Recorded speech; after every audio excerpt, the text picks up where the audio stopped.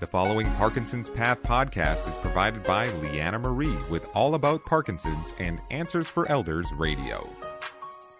And welcome back, everyone, to Answers for Elders Radio Network. And we are here with the wonderful Leanna Marie, and we're talking about caregiving for Parkinson's disease. And you know, if you are a caregiver to any aspect, I think a lot of the information, it's not just about Parkinson's disease. I think it's really about what it's like, what your journey's like, and everyone has their own, like Leanna talked about snowflakes. And I think that's really what it is. It's a unique situation. And certainly, Leanna, tell us a little bit more about your caregiving journey. We talked a little bit about, you know, what you could have done different or what you're most proud of, but let's get into the nitty gritty of it. Yeah. Okay. Thanks, Suzanne. And I think earlier I mentioned that, you know, when you start out, whether you're a spouse or a daughter, like I was, it's really going to depend on, you know, what age probably your loved one has been diagnosed at. In my mom's case, she was in her 40s. So obviously it was a lot younger, and she was going to have a longer journey with Parkinson's. Some folks are diagnosed in their 70s, 80s even, right? And so they're going to have a shorter time. So a lot of this depends on, you know, the overall length of time that, you know, one might be living with Parkinson's. But for me, the journey having been so long, I really got to see and be a part of, you know, this slow progressing chronic illness, and one that, you know, I evolved from cheerleader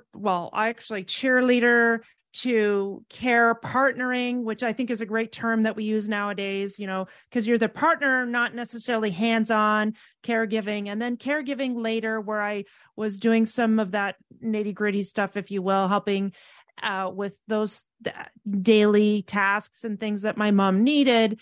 And then ultimately handing some of that off to professionals who cared for mom in long-term care. And then at that time, I spent a lot of my time advocating for my mom and, you know, really just trying to get the people that were quote unquote in charge of her care to take the best care of my mom, teach them a little bit about Parkinson's, because as many who have experienced this know that Parkinson's disease is still, even though we know a lot more about it these days, in the healthcare profession, there is a lot that's missing. And so I spent a lot of time teaching, if you will, for lack of a better word, than, you know, staff on best ways to make my mom's life easier.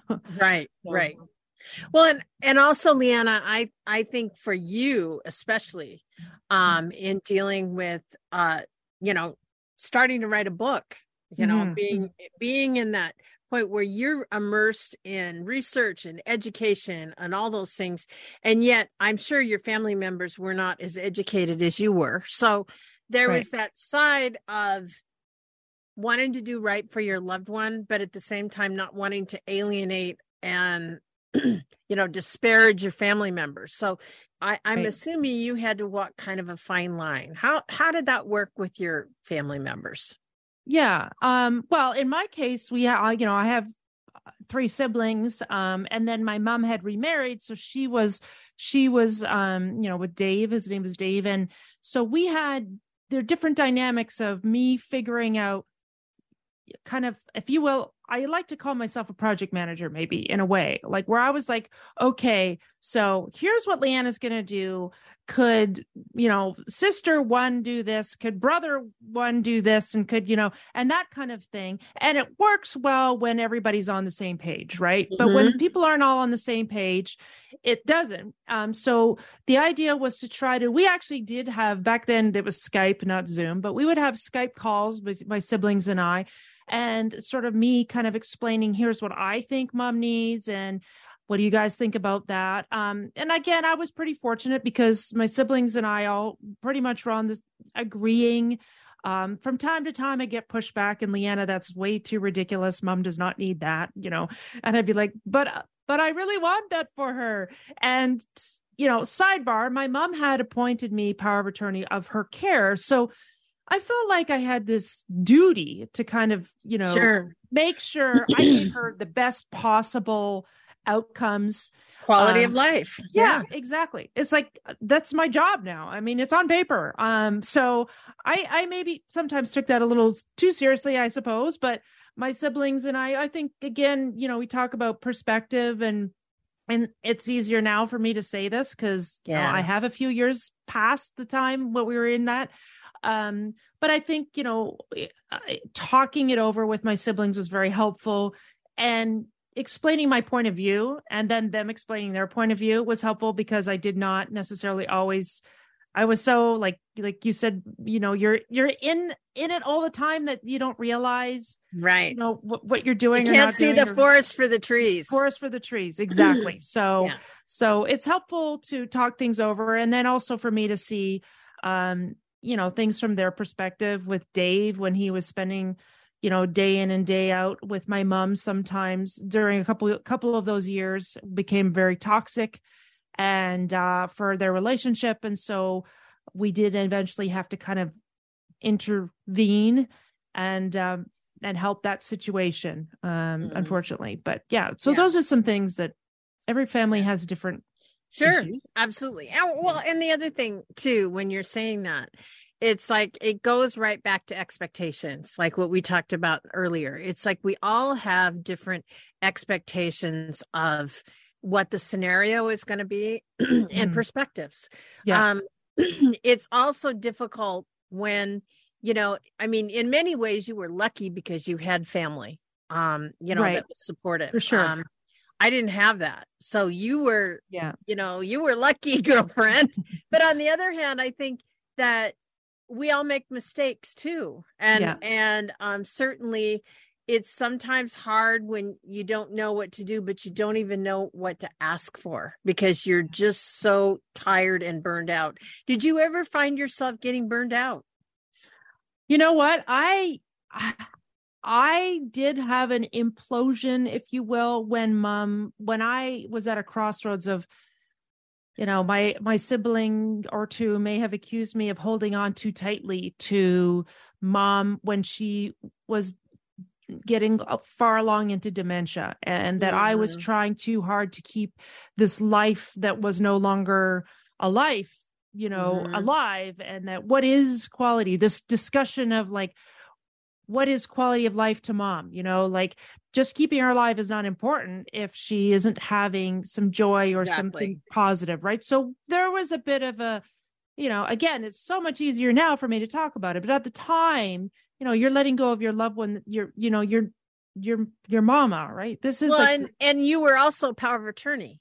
Right. So you had to be her advocate, and you had to be that final decision maker about things, which I can only imagine can be, in your case, just like I had the same issue at the end of my mother's life, that I had to make some decisions.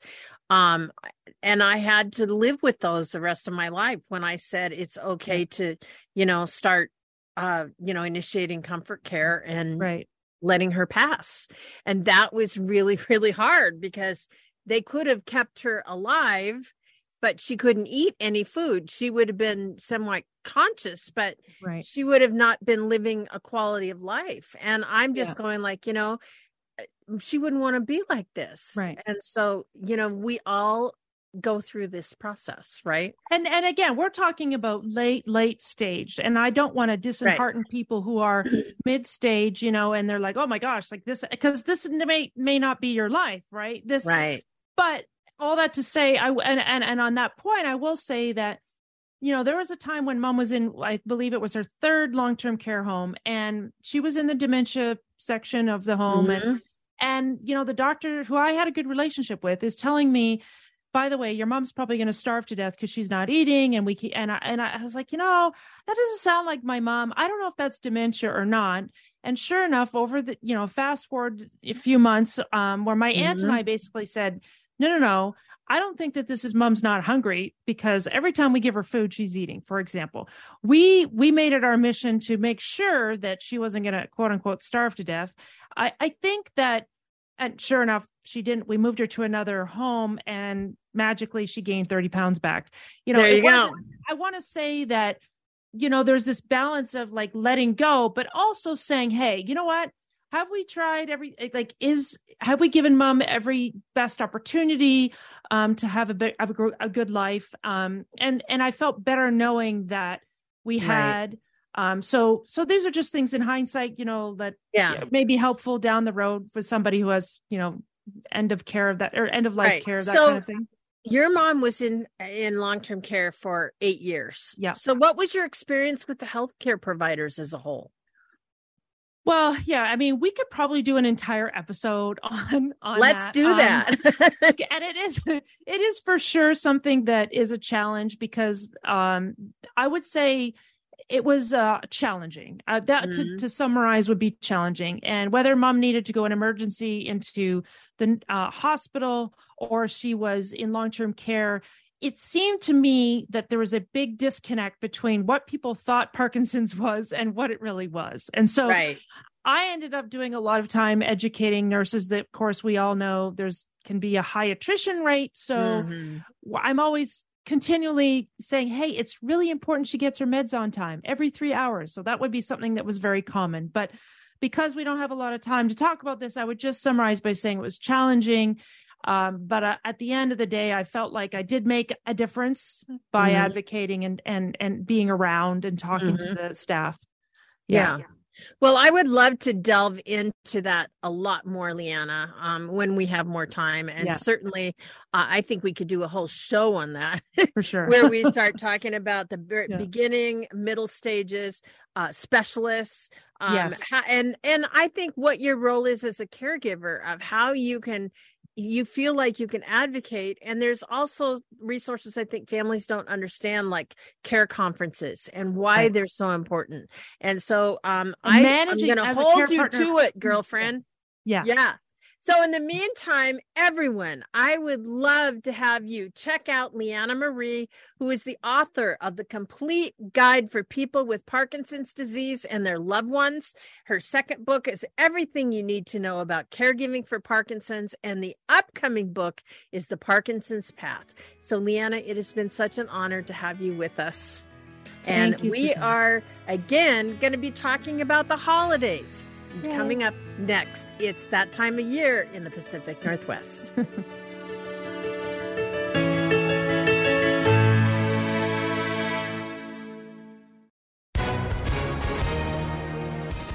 Hi, everyone. If you've been injured in an accident that was not your fault, listen up. We have legal professionals standing by to answer your questions for free. Call now and find out if you have a case and how much it's potentially worth. Call 800-494-8310. I'm here with spokesman John Wolf. So, John, tell everyone listening who should call right now. Well, Maria, first off, thank you for having me here. It's always nice to answer the listeners' questions.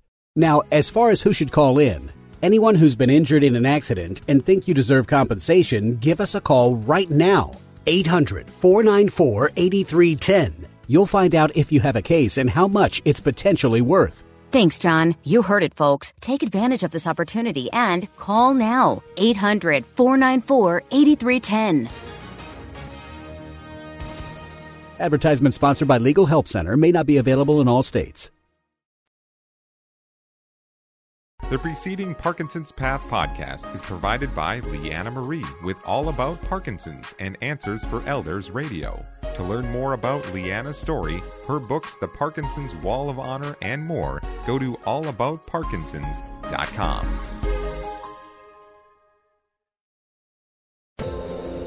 Hi, everyone. This is Meredith from the Senior Fitness with Meredith podcast, where I discuss all things for seniors. From fitness, your health and wellness journeys, how to be all over strong and beyond.